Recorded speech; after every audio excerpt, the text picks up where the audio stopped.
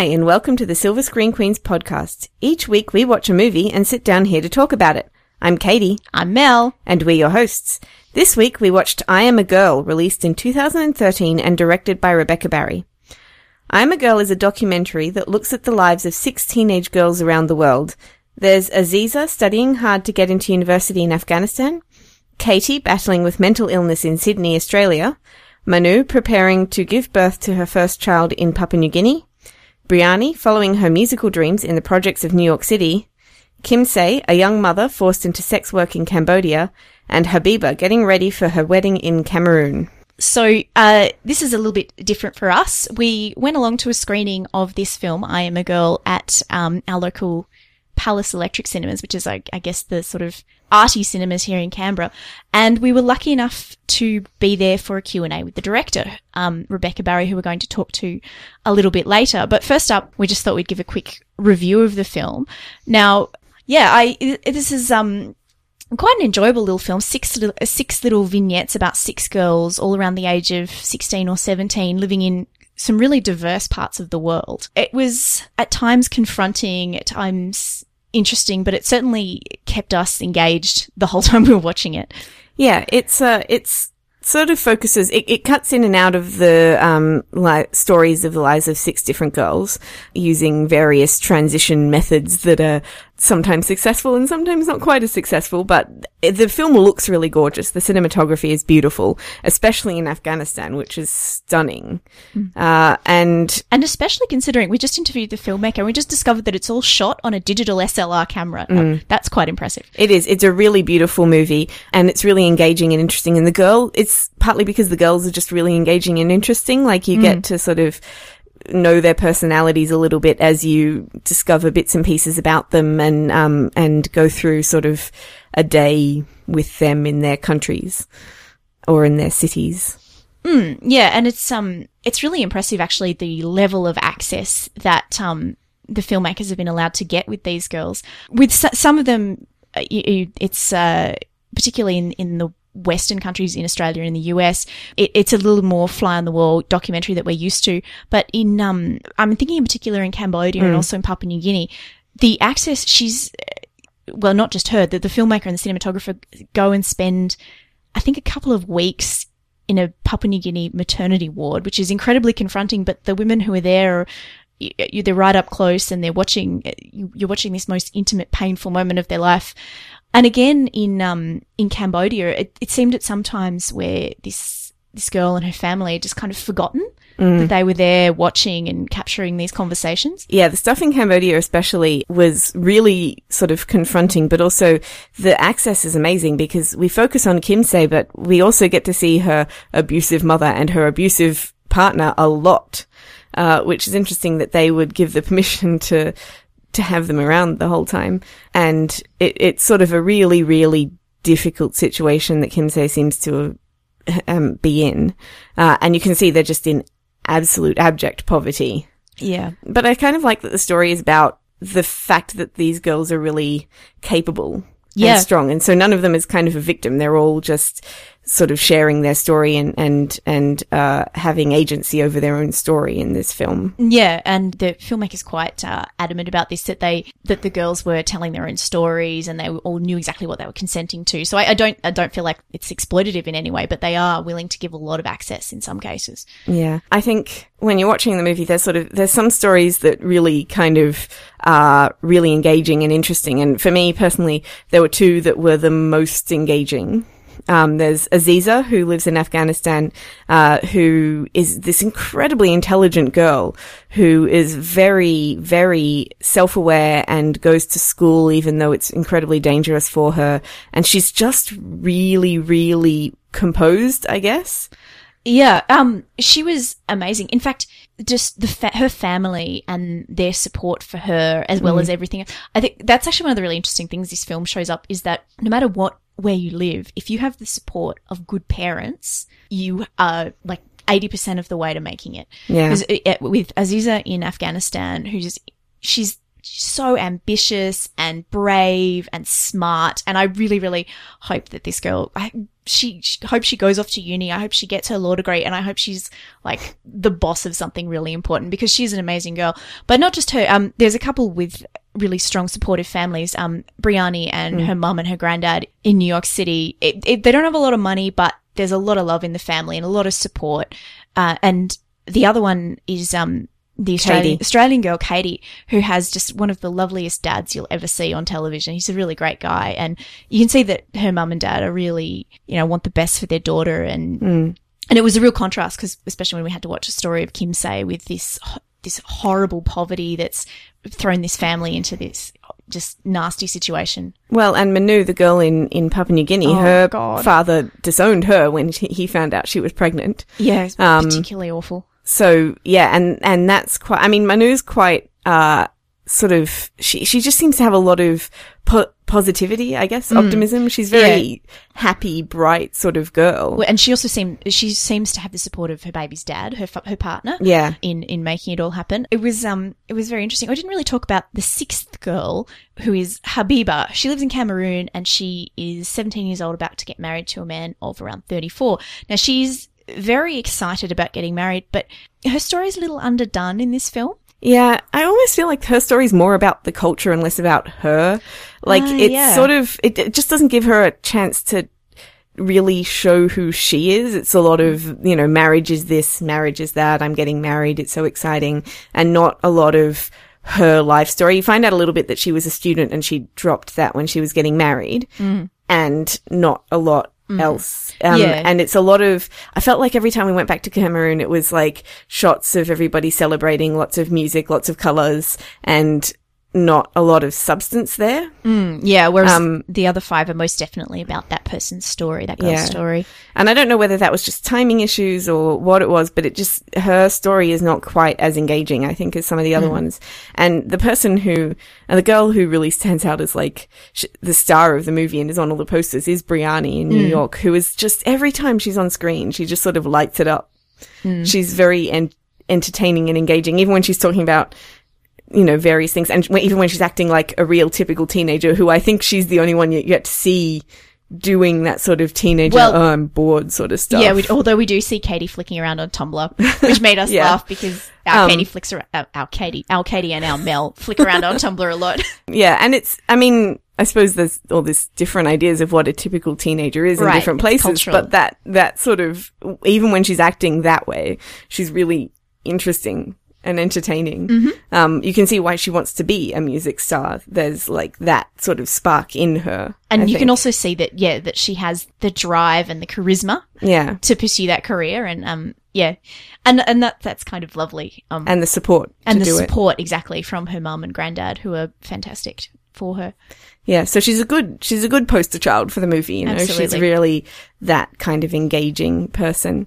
But it's fascinating sort of to see how the movie is made, and it's really well made. It's a really well made documentary. Like, documentaries can sort of fall down on a lot of different elements, like excessive voiceovers and, all of these other things, like cliches, but also not getting the mix right of different stories or all sorts of things that they can fall down in a lot of places. And I think this one holds up really, really well.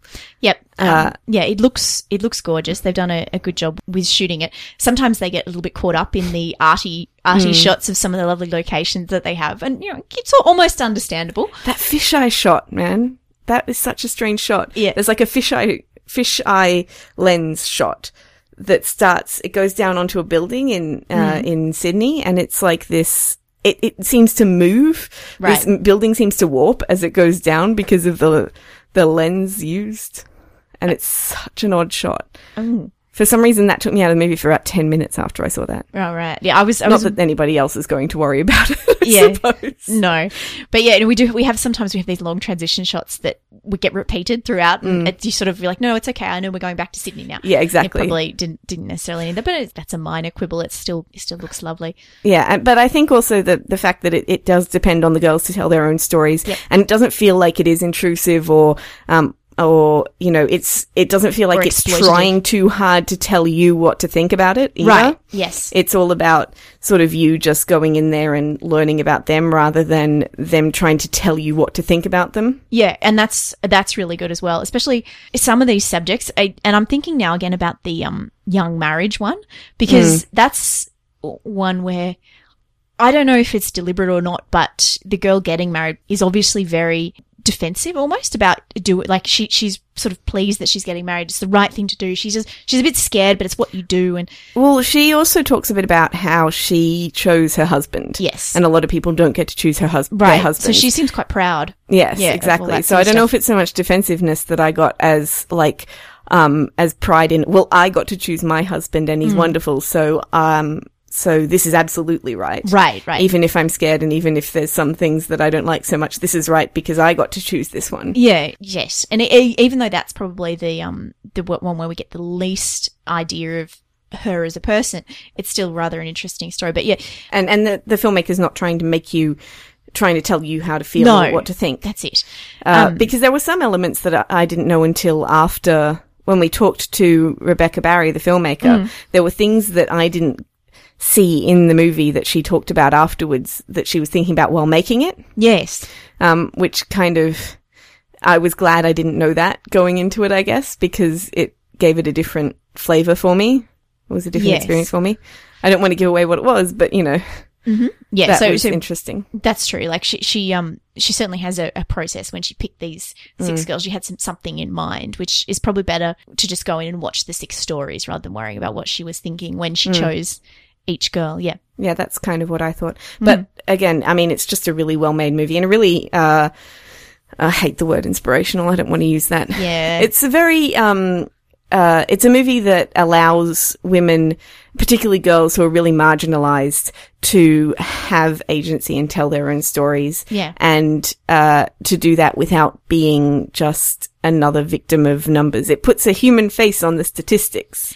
Indeed, it does. And I think teenage girls are also one of those hugely misunderstood groups. I mean, women are marginalized, but most adult women have a lot more agency. Teenage girls get all kinds of, even in like the Western world, we make fun of things that teenage girls are interested in, things they're concerned about. And it's really great to actually look at these girls and value them for their stories, their intelligence, their experience, and not just, oh, she's, you know, a fan of Twilight, so that's a teenage girl thing, so it's not at all interesting, and therefore she should, you know, whatever, I'm just going to dismiss it. Sit down in the corner and be quiet? Yeah. We can be very dismissive of teenage girls, and I think it's really nice to have some teenage girls, with that real agency and going out there and pursuing their dreams like this. It's lovely. Yeah. And you get to see all of the potential that all the different girls have. That's correct. And they all have a lot of potential. They've been picked because they're bright and interesting and are quite insightful about their own lives as well. Yeah. Which is really good. Which is particularly something else, again, I got from Aziza. Like, she's just so self-confident and so self-aware and so aware of what's going on around her all the time, where some of the others, I mean, it's just because she's had that support and that education and had different opportunities. But again, she's in Afghanistan and culturally the opportunities are not there. And yet she's got that real kind of light in her. Yeah. And that sounds cheesy. It does sound cheesy, but she really knows that it's important for her to go to school and for her to do really well. You know, if we'd heard Katie, the Sydney girl, say, oh, I'm going to, you know, I've worked really hard and I'm going to go and do a law degree, it'd be just like, that's great and I hope you do well out of it. But to hear Aziza say that and why it's important for her to get into law school and to get good marks in her exams is an entirely different thing. Because this girl is so brave. Just going to school for her is quite an act. And this is a story that I heard elsewhere. We didn't actually get it in the interview, but I heard from somebody else who saw this film, is Aziza's segment was shot. That's a bad choice of words. Aziza's segment was filmed before the incident in Pakistan where the little girl Malala was shot while going to school. And they told Aziza about it after the filmmakers went back to her and said, look, this has happened. when you put your story out there, this is going to make you a target. Do you want to pull out? We don't want you to, put yourself in danger. And she actually chose to keep being involved with the project. Yeah, that sounds amazing. Yeah, she's just an amazing girl. Like, yeah, we both came out of it inspired by her. Yeah, she is. She's amazing. Just amazing. So, what's your star rating, Melissa? My star rating, I would give it 4 stars. That's what I gave it, 4 out of 5. That's excellent. And we were lucky enough this week to have with us the filmmaker for I Am a Girl, whose name is Rebecca Barry. She agreed to talk to us about her experiences making the film. So we're going to have that interview now. Hello. Hi. So, first of all, there's kind of a bit of an interesting story about how you actually came to make I Am a Girl. So, can you tell us a bit about that? Sure. Okay. So what happened was my partner John and I went over to Samoa for a holiday, and we were caught up in a tsunami that happened there. It was quite a devastating tsunami, and we were very lucky to survive. And I guess, after processing that experience and going through a bit of post-traumatic stress, I realised that was, quite a life-changing event, and it was something that I really wanted to,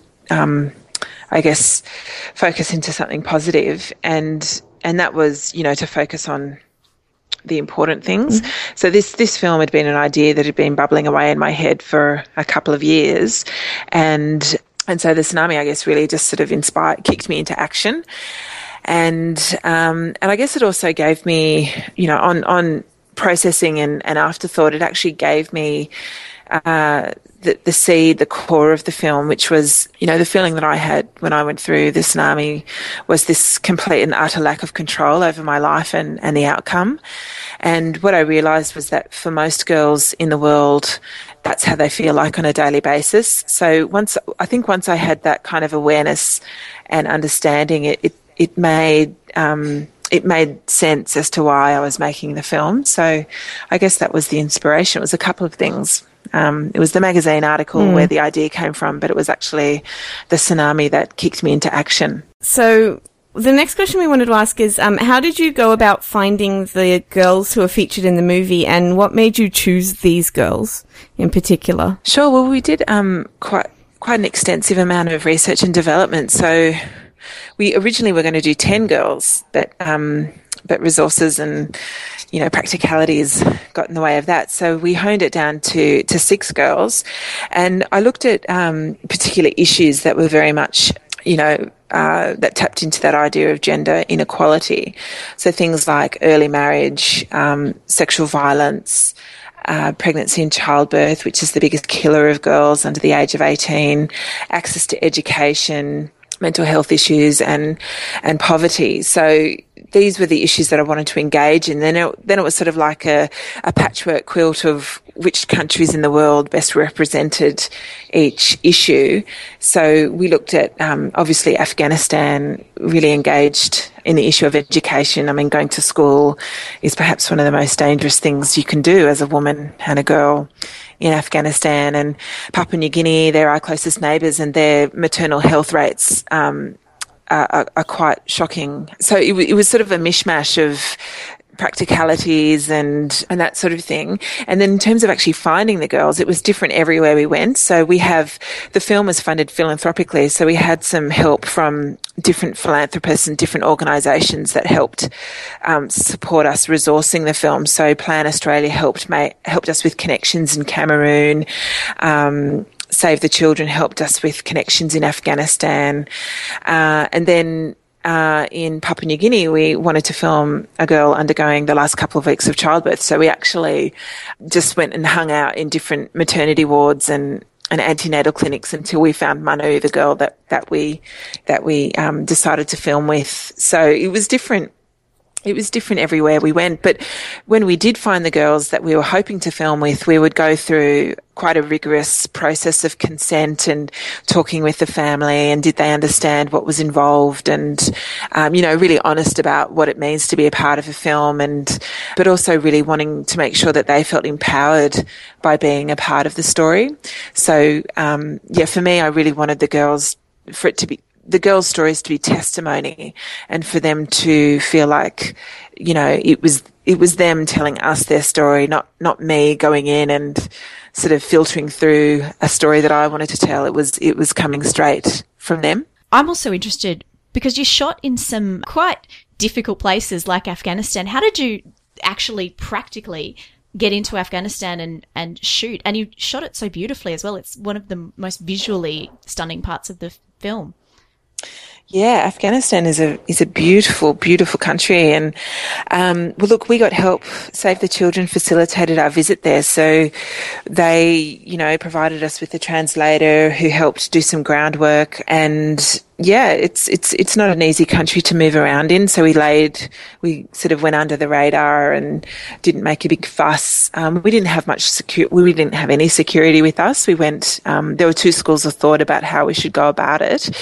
And, one is which, you know, you have an armoured vehicle and 4 guys with machine guns and, you know, bulletproof vests, and it's all very dramatic and full on, which was completely not the style that I adhered to as a filmmaker. So obviously I wanted to make people and the families and the girls feel as comfortable as possible. So we just took the other school of thoughts, which is, you know, go under the radar, travel lightly, and you know, don't make a big fuss about where you are and what you're doing. So that's what we did, and we found Aziza in Afghanistan, and her family is incredible. And in terms of the visuals, that's Nicola Daly, who is the cinematographer. She is extraordinary in what she does, and pretty much all of the footage the camera that we shot on was a Canon 7D, which is a digital SLR camera.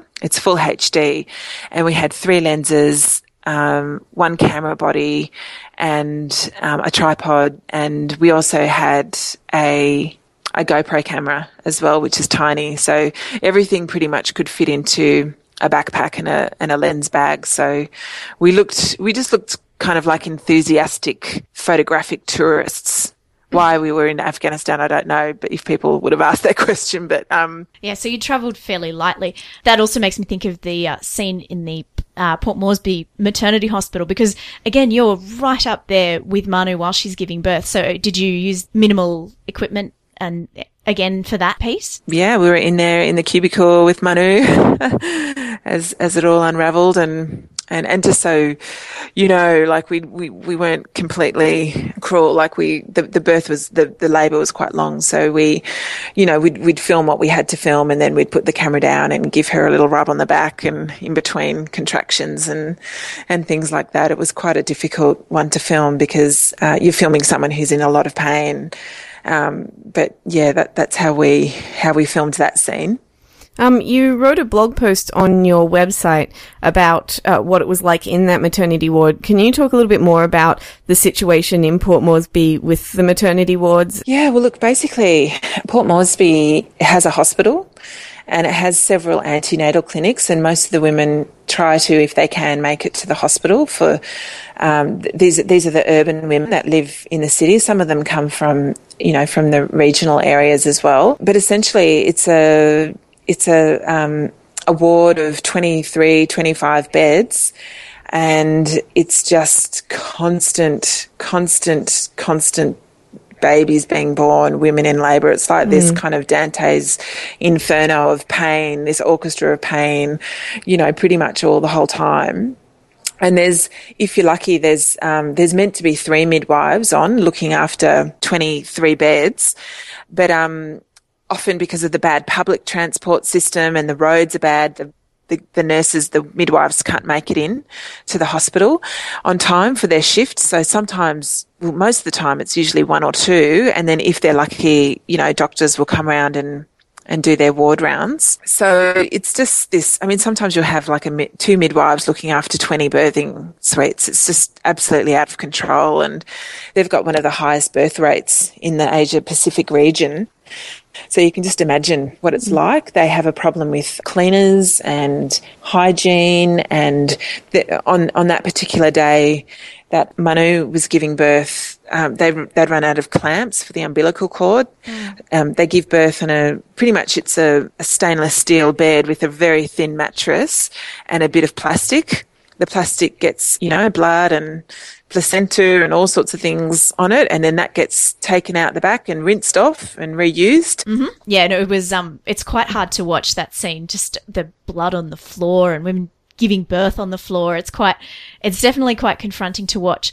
And I wanted to talk a little bit more about the other story that is particularly confronting in this film, which is Kim Se from Cambodia. Now, Kim Se has ended up in sex work and she's got family problems and other things going on. What I'm interested in is at the end of her story, you sort of feel like there's a bit of hope, but I'm wondering if you have, in fact, followed up with her or with the other girls and you can give a bit of an update on how they're going now. Yes, well, I guess this is a bit of a spoiler alert for anyone that's listening. But look, yes, I am. I'm in touch with all of the girls. It is difficult to stay in touch because, well, Kim Se doesn't write very well and doesn't have access to computers, and I can't speak Khmer, so it's challenging. So we've got our translator who, and also she's in contact with an AFASEP, an organisation called AFASEP, who we put her in contact with. They're a local charity that work with girls like Kim Se. But she's doing okay, and she's left her husband, her partner, her boyfriend / husband, and she's doing okay. And it's looking like she's ready to make a bit of a change in her life. And she's talking now about starting a market stall or a meatball stall or something like that. So there is a bit of hope there, thankfully, because it is a very difficult story. Mm-hmm. And all the other girls in their own way, they're all doing quite well, actually. Like Briani is at college and Katie's at uni. Habiba's sort of, been married for 6 months now and is allowed out of the house. Oh, that's good. And Aziz is at university too. So, that's and, good. and Manu and Rennie, the baby in Papua New Guinea, are doing well as well. So, yeah, there've been some people after who have asked at Q&As afterwards, after they've seen the film, whether or not I plan on doing a follow-up. So who knows, maybe we will. If not, we'll definitely start putting updates on the website. Well, I know we'd love to see another movie. You were talking a little bit before about the funding for the movie. Yes. And we know that you got some of the funding through Indiegogo. Yeah, initially we did a small crowdfunding campaign through Indiegogo, and that helped us with our research and development phase, and we also funded the film primarily through the Documentary Australia Foundation, which is a fantastic organisation that matches philanthropists with filmmakers, and the philanthropists make a grant to the film, and then the filmmaker gets to use that money to make their film. So we had, an extraordinary handful of philanthropists, so Plan Australia, Intrepid Travel, Women's Plans Foundation, Fine Reid, Weir Anderson Foundation, and then lots of in-kind support from industry partners such as Deluxe and Philosophy, and it's been a really fantastic way to make a film, because you just have all these really motivated people who are interested in the success of the film and really want to help make it happen. So they've been a huge help with the marketing and getting the film out there as well. And you've also been travelling around the country doing Q&As in most of the major cities, and I believe you've been picked up for distribution now? Yeah, so we've got an international distributor, which is TVF International, and we've got a North American distributor, Women Make Movies. There was one last thing that we wanted to talk about, which is how have you found the reception to the movie to be? And for people who might not be the kind of people who would go out and see a documentary called I Am a Girl, why do you think they should go see it? Well, the reception to the film has been absolutely incredible and beyond my wildest dreams. We never really expected much beyond our Sydney and Melbourne launches, which, were sellouts, and Palace picked it up for distribution to their cinemas around Australia. and Nova down in Melbourne have picked it up for an extended season there. So that's just been incredible. And we've had lots of interest for our hostess screenings. It's been incredible travelling around and doing the Q&As because you get to engage with the audience and really get a sense of how it's been moving people and affecting people. And I've had just so many different people coming up to me saying how much they love the film, and I've had people in tears at the end of the film coming up and wanting a hug, and so that's just been very humbling and a very, very rewarding experience. And in terms of your other question about people who might not go to the film, well, and what I'd say to kind of pitch it to them is that it's a film for everyone. It really personifies these statistics that we hear, and I think we can all be like this. You know, we hear something on the news, it just starts to blur into one big thing and it's almost too much.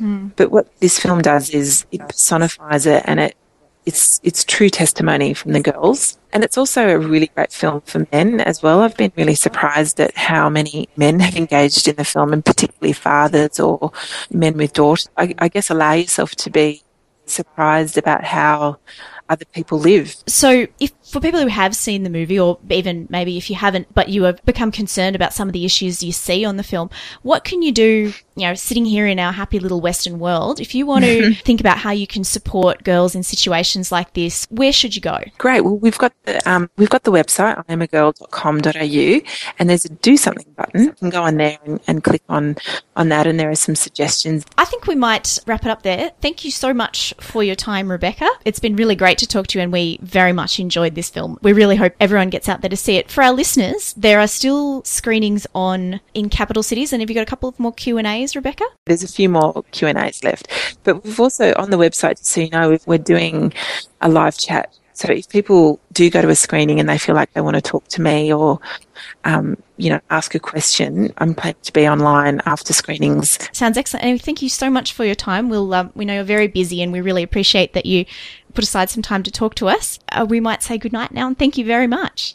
Thank you so much for having me, guys. Thank you. Bye. Bye. So thank you very much for listening to Silver Screen Queens. This week we have talked about I Am a Girl, and we were lucky enough to have the director Rebecca Barry join us for a chat. The film is in limited release around Australia at the moment, so do get along and see it if you can. If you want to know anything more about that film, you should go to its website, which is iamagirl.com.au. If you want to know anything more about this podcast, you can visit our website, which is silverscreenqueens.com. If you want to read Katie's review of this film, you can visit her blog, silverscreenqueen.wordpress.com. If you want to get in touch with us on our various social medias, you're also welcome to do that. We have a Facebook page, which you can like. We have a Twitter at @screen_queens. And we also have a Tumblr, tumblr.silverscreenqueens.com, where you can get in touch with us. You tell us what you think. You can offer up some ideas for movies we might like to watch, or you can just have a chat with us. Thank you very much for listening. Good night. Bye.